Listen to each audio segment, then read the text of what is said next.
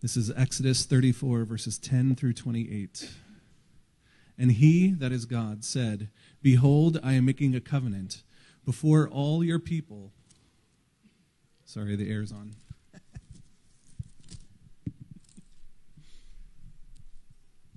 Let's try that again. And he said, Behold, I am making a covenant. Before all your people I will do marvels, such as have not been created in all the earth or in any nation.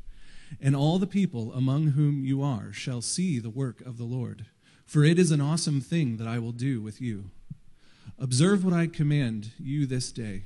Behold, I will drive out before you the Amorites, the Canaanites, the Hittites, the Perizzites, the Hivites, and the Jebusites. Take care lest you make a covenant with the inhabitants of this land to which you go, lest it become a snare in your midst. You shall tear down their altars and break their pillars and cut down their asherim. For you shall worship no other God, for the Lord, whose name is jealous, is a jealous God. Lest you make a covenant with the inhabitants of the land, and when they whore after their gods and sacrifice to their gods, and you are invited, you eat of his sacrifice. And you take of their daughters for your sons, and their daughters whore after their gods, and make your sons whore after their gods. You shall not make for yourselves any gods of cast metal. You shall keep the feast of unleavened bread. 7 days you shall eat unleavened bread, as I commanded you, at the time appointed in the month of Abib. For in the month of Abib you came out from Egypt. All that open the womb are mine, all your male livestock, the firstborn of cow and sheep, the firstborn of a donkey you shall redeem with a lamb. Or, if you will not redeem it, you shall break its neck. All the firstborn of your sons you shall redeem, and none shall appear before me empty-handed. 6 days you shall work, but on the 7th day you shall rest. In plowing time and in harvest you shall rest. You shall observe the feast of weeks, the first fruits of wheat harvest, and the feast of ingathering at the year's end. 3 times in the year shall all your males appear before the Lord God, the God of Israel. For I will cast out nations before you and enlarge your borders. No one shall covet your land when you go up to appear before the Lord your God 3 times in the year. You shall not offer the blood of my sacrifice with anything leavened, or let the sacrifice of the feast of the Passover remain until the morning. The best of the first fruits of your ground you shall bring to the house of the Lord your God. You shall not boil a young goat in its mother's milk. And the Lord said to Moses, Write these words, for in accordance with these words I have made a covenant with you and with Israel. So he was there with the Lord 40 days and 40 nights. He neither ate bread nor drank water. And he wrote on the tablets the words of the covenant, the 10 Commandments. This is the word of the Lord.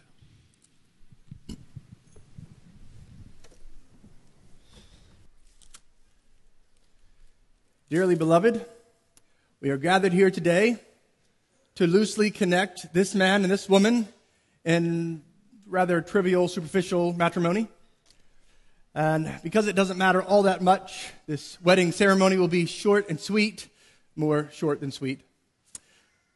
First, do either of you have merely an association that is based upon emotions or hormones?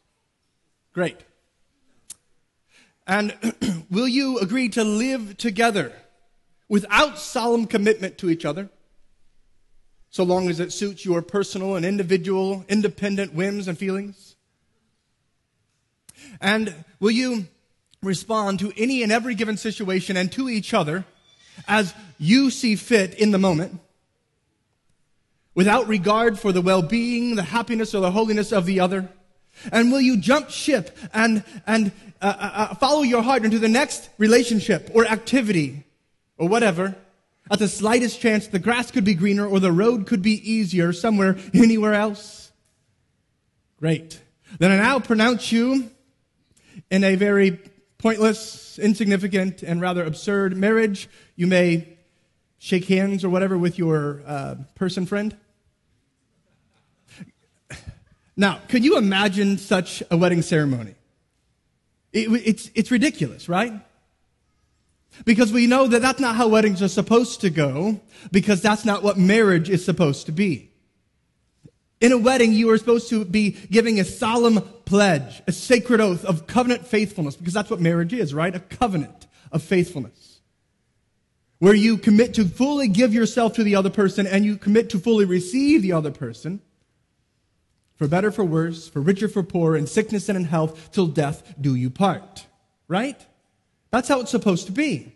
And most people see that kind of what I laid out as a mock wedding ceremony as a mockery, as something ridiculous, something just to be laughed at. But many people, sadly, they view their covenant with God in much the same way. Whereas God surely should be committed to me, but I guess it's okay, right? It should be one-sided. My commitment to him can be just based upon how I feel. And as long as he's doing his part, I will feel as I should feel. This has many different forms and many different phrases and names for it. Some call it easy believism, or merely decisionism, or antinomianism. You can call it any big name you want, but it's bad. And at the heart of it, there is a desire, there is an assumption that God loves me and has a wonderful plan for my life. Jesus died on the cross for my sins, the end. And that it's an add-on to my life. I'm living my life and God is for me. Hey, great, I'm for me too.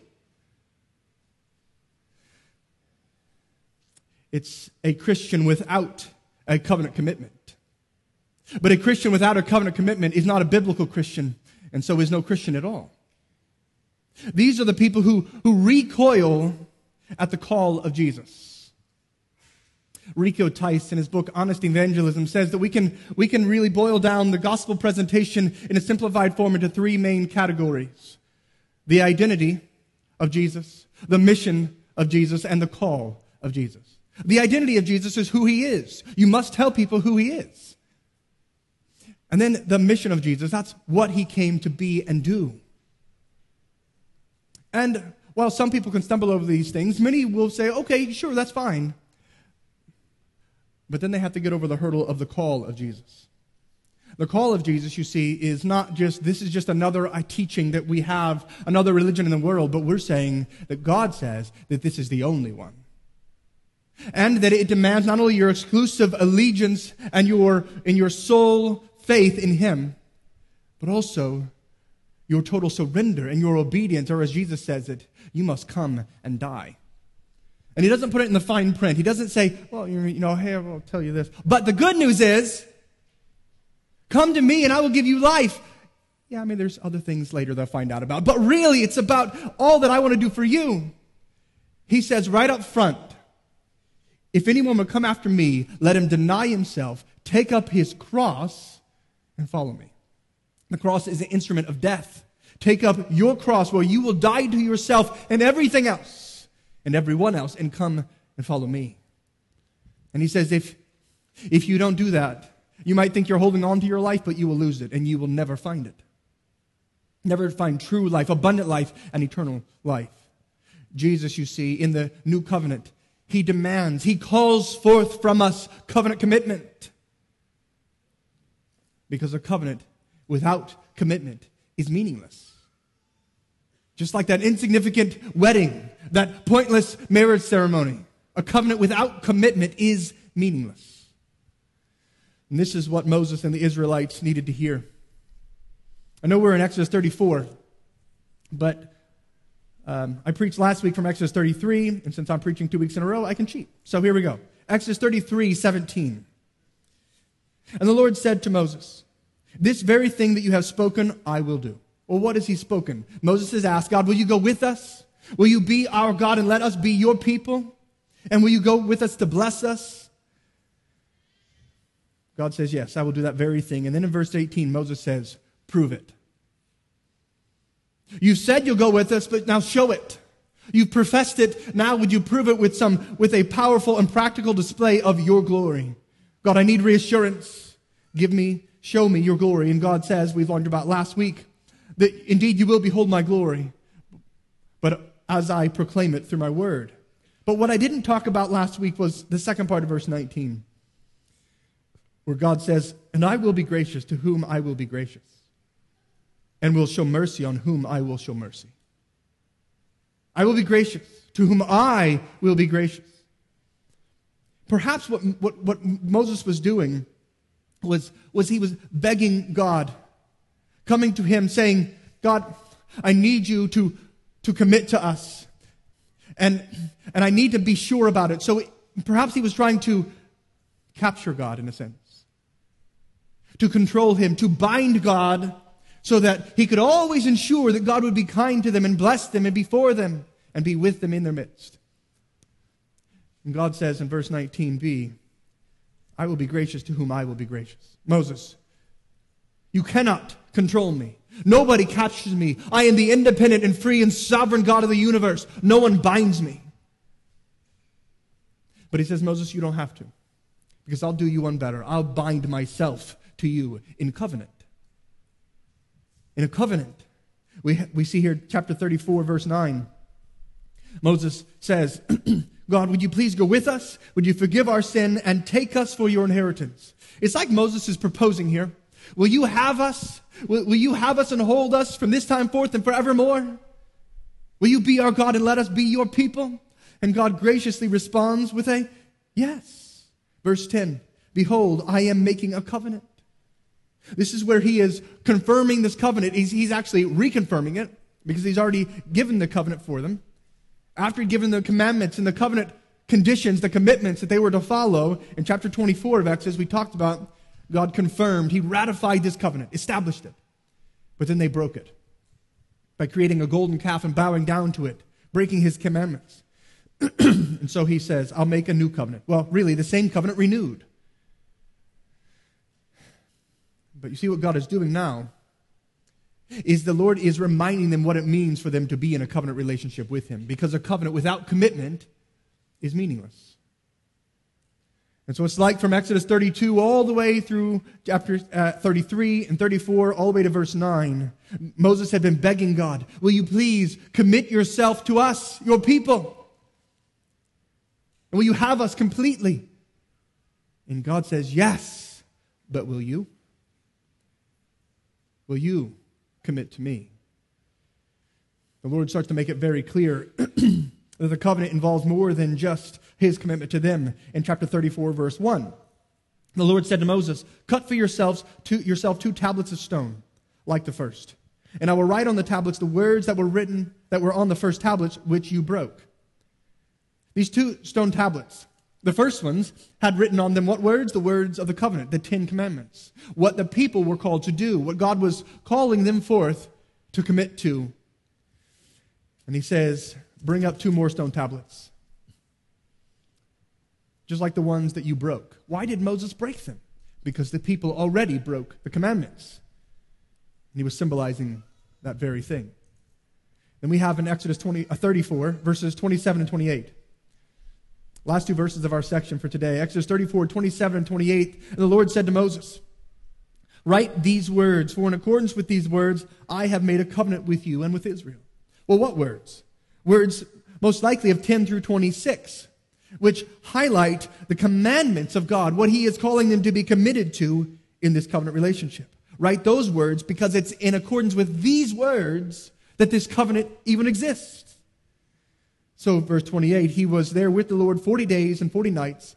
He neither ate bread nor drank water. This is miraculous. God sustained him so that he could hear these words again. And he wrote on the tablets the words of the covenant. What are the words of the covenant? The 10 commandments. The law of God. The commitments that God is calling them to. Verse 11. The first part, God says, simply observe what I command you this day. Obey what I am telling you to do.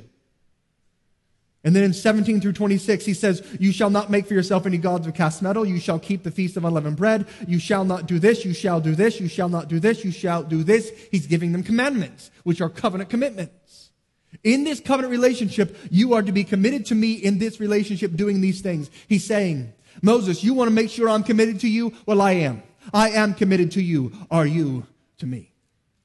Will you be committed to me? Well, then why didn't he just ask that? Why the commandments? Why does he have to lay out all these rules again? We've already talked about. Why not just ask them like you do in a wedding ceremony, right? Will you promise? Do you vow? Do you pledge? Will you do this? And you answer yes, or I will, or I do. Why the commandments? Well, in this covenant reconfirmation, with these covenant commitments, the commands are needed because of the covenant circumstances. And the circumstances of the covenant are the holy God is making a covenant with a sinful people, with a stiff-necked people, verse 9.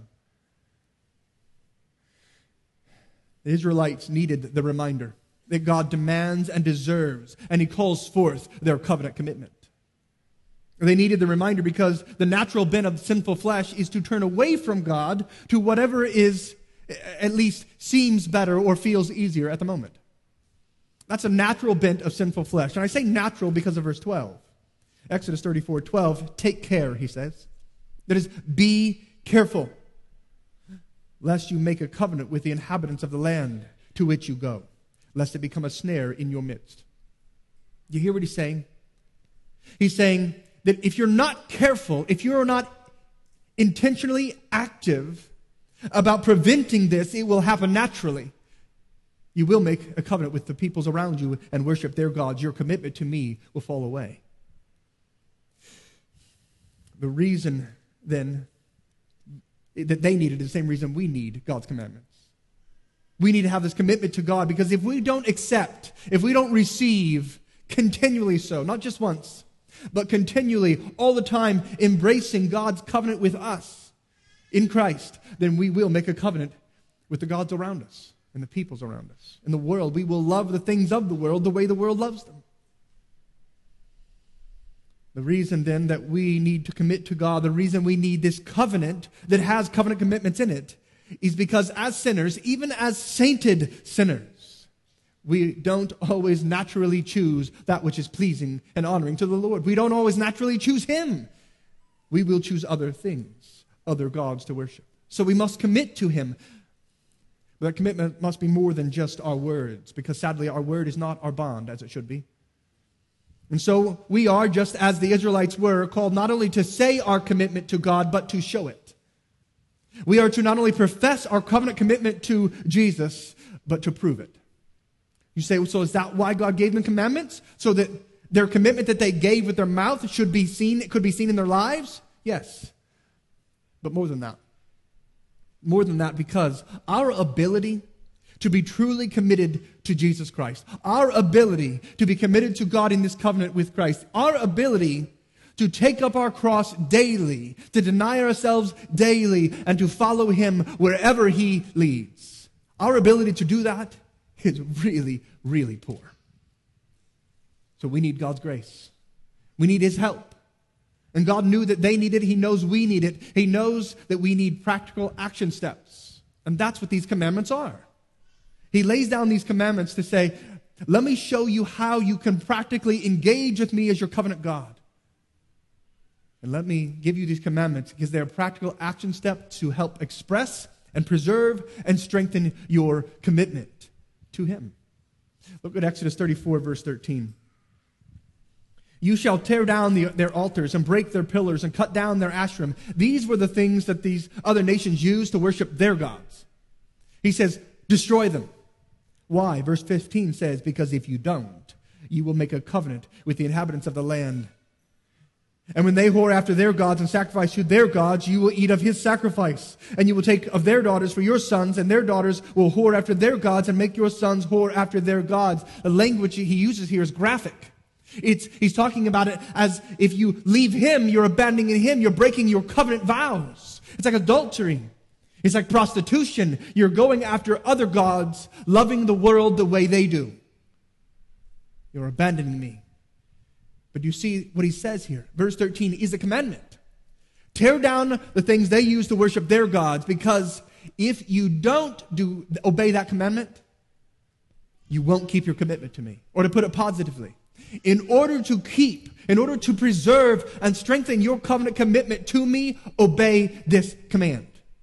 He gives us his commands so that we will keep our covenant with him, that we will continue that we will be able to express and preserve and strengthen our commitment to him. Friends, our hearts are prone to wander, prone to leave the God we love. And so we need the commandments of God to tether our hearts to him. I felt this even just recently, practically in my own life, when God gives me a command to obey, and I do it. It not only gives me greater proof, and therefore others, and gives me assurance of my commitment to him, but it also strengthens it. It preserves my commitment to the Lord Jesus. You know, every good teacher knows that when you give a quiz, when you give a test or an exam, it doesn't just show what they know. It actually helps them to know it better. The test itself not only proves their knowledge, it improves their knowledge. It doesn't just reveal what they have learned, it helps them to learn it better. It's a teaching tool, not just an evaluative tool. So too with the commandments. They don't just prove our commitment to God, they actually help us. They increase our covenant commitment to him. That's why he gives us his commands. So we need him. But God knows that we need more than that. Because our ability to stay committed to him is in such peril in this world and because of our sinful flesh, we need not only to give a commitment to him, and we need his commands to preserve and strengthen that commitment, we also need his consequences. In order for us to keep our covenant commitment to the Lord Jesus Christ, we also need the encouraging promises and the terrifying warnings of God. The covenant consequences are necessary because of our covenant circumstances, that we are a stiff-necked people. And the consequences they're positive and negative. It's just the outcome of things. We find the negative here in verse 14. He says, you shall destroy the things that they used to worship their gods, because you shall worship no other God. Because for Yahweh, whose name is jealous, is a jealous God. This is a warning. Albeit it's somewhat veiled, it is a serious and terrifying warning. If you do not obey my commandment to worship me alone, if you abandon me and do not keep my covenant, you will have to deal with the jealousy of God.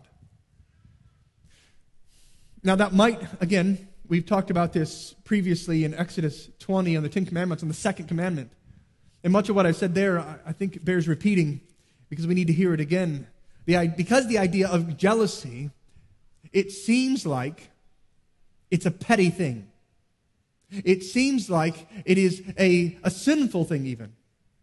Like the God of the universe, he shouldn't be jealous. That doesn't make any sense for him, right?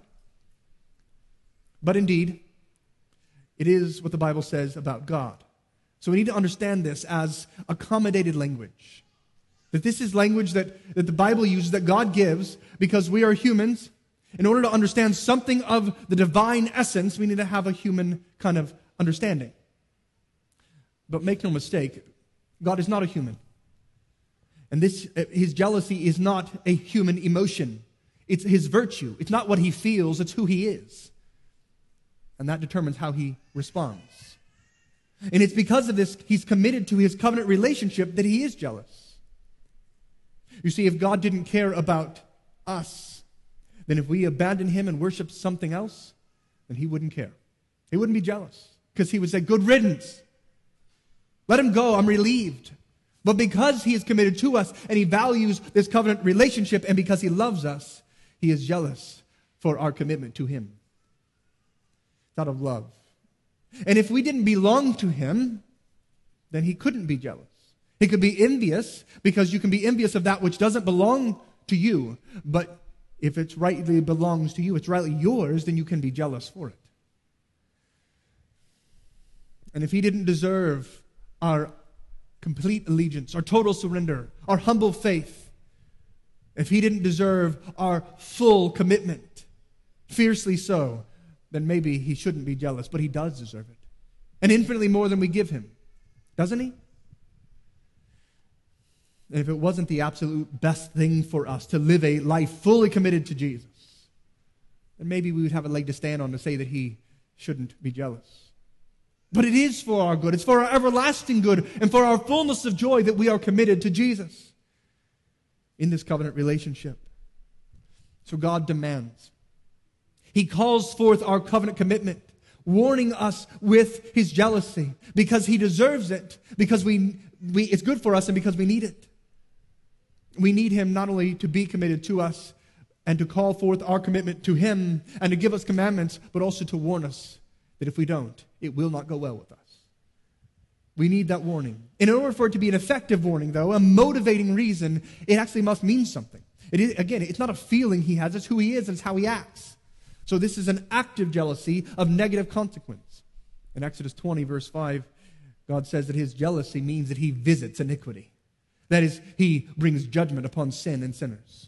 Those who abandon Him and they recoil from the call and they do not commit to Him, He will bring judgment. This is meant to be preventative. He tells us beforehand so that we will stay committed to Him. That's what the warning is for. It's to encourage our commitment to Him. But the highlight of Exodus 34 of the consequences is not in the negative, but in the positive. He says in verse 10, "And He said, Behold, I am making a covenant. Before all your people I will do marvels." Do you notice what He just said there? I'm making a covenant, and the first thing I'm going to say about the covenant is not what you should do, but what I will do. I will do marvels, such as have not been created in all the earth or in any nation, and all the people among whom you are shall see the work of the Lord, for it is an awesome thing that I will do with you. God does His awesome, marvelous works for His people, and He's promising that to them. He's promising these blessings. This is His covenant commitment to His people. And then verse 11, the second part says, "Behold, I will drive out before you the Amorites, the Canaanites, the Hittites, the Perizzites, the Hivites, and the Jebusites." These are thousands, if not hundreds of thousands, possibly even millions of people. He's saying, I will drive out from you. They will be afraid of you, and you will have power over them, and you will take the spoils of their land. I'm giving it to you. This is His marvelous works He does for His people. It's a blessing. Look at verse 24. He says, "For I will cast out nations before you." Not just a few people out of your way so you can be in front of the line. All nations will scatter from you so I can give you the land. I will enlarge your borders. And then He adds, "No one shall covet your land when you go up to appear before the Lord your God 3 times in a year. When you obey Him to come up to His feast, to worship God, you don't even need to lock the door on your land because I will secure it. I'm going to save you, sustain you, bless you, do all these marvelous works for my people." And God's covenant commitments to His people is meant to encourage their commitment to Him. Because of what I'm committing to you, you be committed to me. But you say, these promises, these covenant commitments were for the Israelites in the Middle East a long time ago. Not for Christians living in America today, right? You're right. You're right. So does that mean that these covenant commitments, these promises are worthless? Far from it. Far from it. Because think about it. If God's covenant commitments, His blessings, His promised blessings to His people in the old covenant were so marvelous and awesome, how much more marvelous, more awesome, more glorious are His covenant commitments to His people in Jesus Christ in the new covenant. The new covenant has better promises. They are superior because the covenant mediator, Jesus Christ, is superior. So in the new covenant, God promises not to remove Perizzites and Hittites. I don't know any of those people. Not to give us some small patch of land in the Middle East. His covenant promises are every spiritual blessing and all that pertains to life and godliness. That's what He promises to us. These covenant commitments to us then are meant to encourage our commitment to Him, but it does more than that. His commitments, His spiritual blessings also mean that He ensures our commitment to Him. This is new. This is different. This is new covenant stuff. In the old covenant, His commitment to them encouraged their covenant commitment. And it does that for us today in the new covenant, but it also ensures that we will be committed to Him. Or as Paul says in Philippians 1:6, I am sure of this, that he who began the good work in you will be faithful to complete it at the day of Christ Jesus. He will help you keep your commitment to him. Or as he says in 1 Thessalonians 5, verses 23 and 24, now may the God of peace himself sanctify you completely, and may your whole spirit and soul and body be kept blameless. That's passive voice. Be kept. Something or someone else is keeping you, preserving you for the coming of our Lord Jesus Christ. Who's doing that?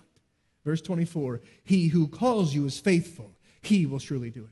He who calls you to be faithful to him, he who calls forth your commitment to him, is saying he's committed to not only encouraging your commitment, but ensuring it. That he will work in you, both to will and to work for his good purposes. Because he is the author and the finisher of our faith. He is the author and completer of our commitment to him. And so to be sure, God is far more committed to us than we are to him. It could not be otherwise. But if we truly understand, if we truly trust in, if we truly love him for his gracious commitment to us, and oh, they are gracious. His commitment to us is gracious because we don't deserve it. And we could never earn it. We prove it, don't we, over and over again, that his commitment to us is a gracious commitment. But if we understand this gracious commitment, and we trust in it, and we love him for it, then we will never be content with our weak and wavering commitment to him. No, we will long for our this covenant relationship where we engage with him, where we will long for our commitments in him, to him, in Christ, to be expressed, not just said, but to be shown and proved and preserved and strengthened. Do you want that? Do you long for your commitment to not be so weak and not be so wavering that the whims of your sinful flesh, the cares of this world, make you wonder, oh, am I going to stay committed to him or not? Don't you want it to be stronger? Don't you want your commitment to be preserved? Then what do? I'm going to give you two quick applications. You know, those who see the covenant with God in Christ, like that mock marriage ceremony I said in the beginning, those who see and think like, well, God loves me, and Jesus died for me, so I'm good, the end. Or listen, those who feel that way, even if they don't think or talk that way, those who feel that's how it should be, when they read Exodus 34, they take a sigh of relief. They read Exodus 34 and they go, whew, I am glad that I'm under the New Testament, the new covenant, not the old. Man, am I glad that I'm no longer under the law, but under grace. I was baffled this week. I read a Bible commentary from a guy who said, the good news of the gospel is that Exodus 34 doesn't apply to us. He's not only sorely mistaken, it is sad because he is very, very much missing out. So my applications are two. I want to help you to know how to read Exodus 34 and then respond to it. And by the way, many people who have that kind of view of God that says, he can commit to me, and the gospel is about what he does for me, the end, and there's no call for me to come and die, to take up my cross and follow Jesus. They won't even read Exodus 34 most of the time. Because what's the point? They don't see the importance of it. They don't see the beauty and benefit of it. They don't see the necessity that their commitment to him needs. So specifically, I want to help you to understand when you pick up your Bible tomorrow and you read any, not just Exodus 34, but any of the laws of God, the commands of God in the Old Covenant. How do you read them? And then two, how do you respond to them? First, when you read the commands of God in the Old Covenant, how do you read them since Jesus has come? That's not a small thing. It's a very important question. Because Jesus has come, and he has undeniably changed how we relate to the law of God. He has altered the context of his precepts. That is, these rules, these commandments of God. And as we talked about through the Ten Commandments, when we were preaching, each of these commandments, each of these precepts, they have they have a initial audience in a certain context under the Old Covenant, which is not true for us today. So when we read of feasts and of Sabbaths and of sacrificial systems, we say, well, that doesn't apply to me. Do we just walk away and forget it? No. What we do then is we seek to peel back behind that first layer of the precept and find the principle behind it. What is the general idea? What is the truth that undergirds it all? The meaning behind it. I want to see, God, why you gave this precept. Not just what it says, but why. Because these precepts, where they may be obsolete because of Christ, the principle is unchanging and perpetually binding for every one of us. And so we seek to see behind the precept, to see the principle, and go behind that even and see the person of God, because all of His laws, all of His commandments flow out of who He is, so that you can stay committed to and grow in your commitment to Him. That's how we should read them. And for more just maybe help in this, just thinking through this, go back and listen to our sermons through the Ten Commandments, or maybe just that first message on the introduction to the Ten Commandments and how we should read the Old Covenant commands of God. But after we read it, and we seek to see behind the historical context of the precept, and we see the theological and the practical issues of the principle and the person of God, how do we respond? How do we respond to the commands of God, both in the Old Testament and the New? And by some count, there are over 1,000 commands in the New Testament alone. So how do you respond to the commandments of God in all the Bible? Especially since we are New Covenant Christians. Is it the same as Old Covenant Christians? Do we do it the same? No, we don't. We need to respond differently. Well, what's that look like? Well, very simply, when you come to a command of God in any part of the Bible, you should renew your covenant commitment with glad-hearted obedience. That's the simple answer. Renew your covenant commitment to God with glad-hearted obedience. Obey Him. Trust Him and obey Him with joy.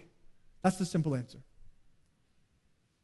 But that's the same for Old and New Covenant Christians. So what's the difference? In the New Covenant, we need to renew our covenant commitment to God in glad-hearted obedience, listen, because of His grace with faith in Christ. Because of His grace with faith in Christ. That's how and why we should be obeying. You know, the difference between how an old covenant people of God would respond to and should respond to God's commands and the new covenant people of God should respond is not this. Sometimes people think this way, and it's wrong-headed. Well, in the old covenant, they had to obey. In the new covenant, we don't. That's not it.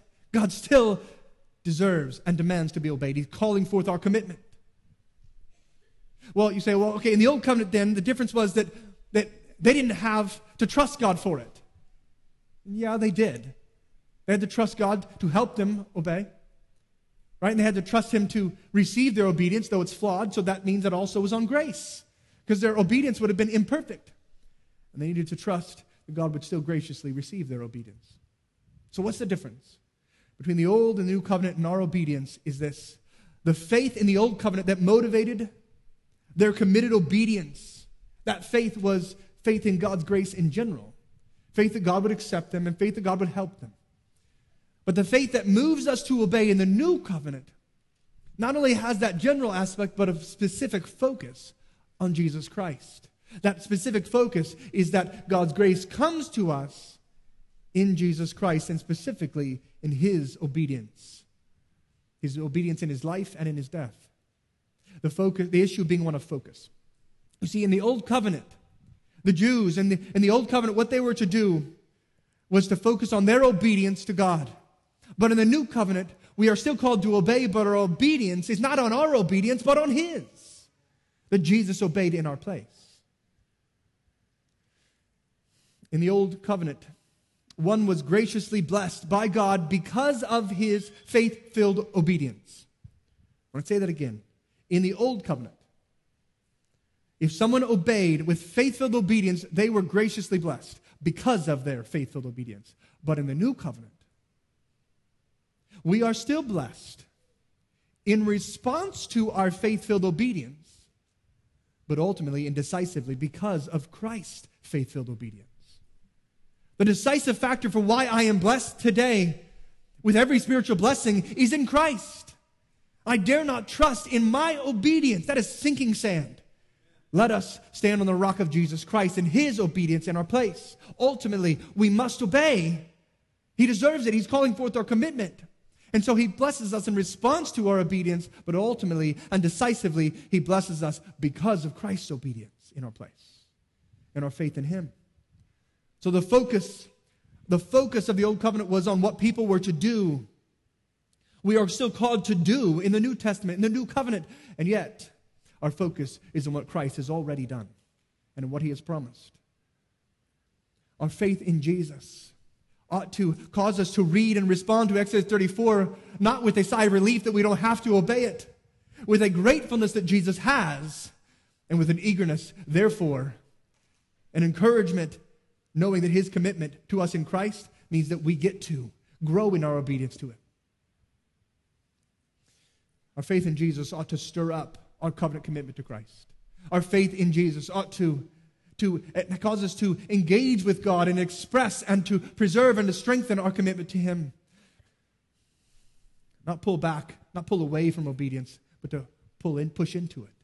To be motivated to obey all the more with glad hearts because of our faith in His grace.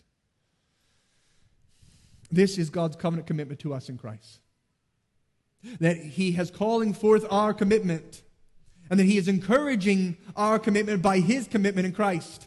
But He's also ensuring our commitment to Him, our obedience to Him, our faith in Him, because of His grace in Christ.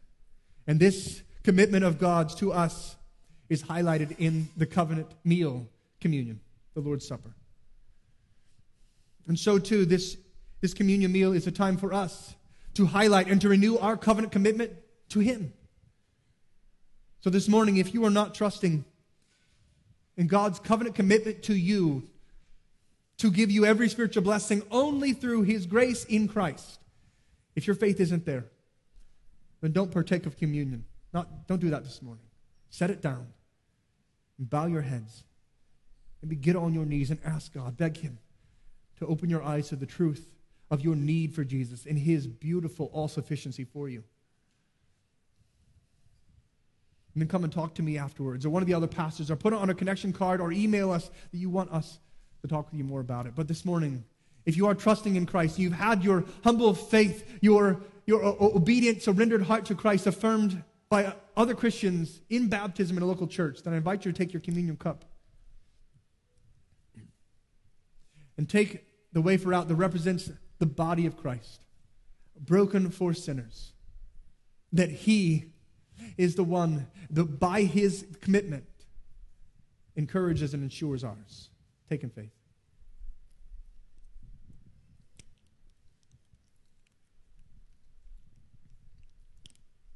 In the same way, take the juice that represents the blood of Jesus Christ that He poured out for us on the cross. And know that He is committed to us, and let that be a motivation to stir up your commitment to Him. Take in faith.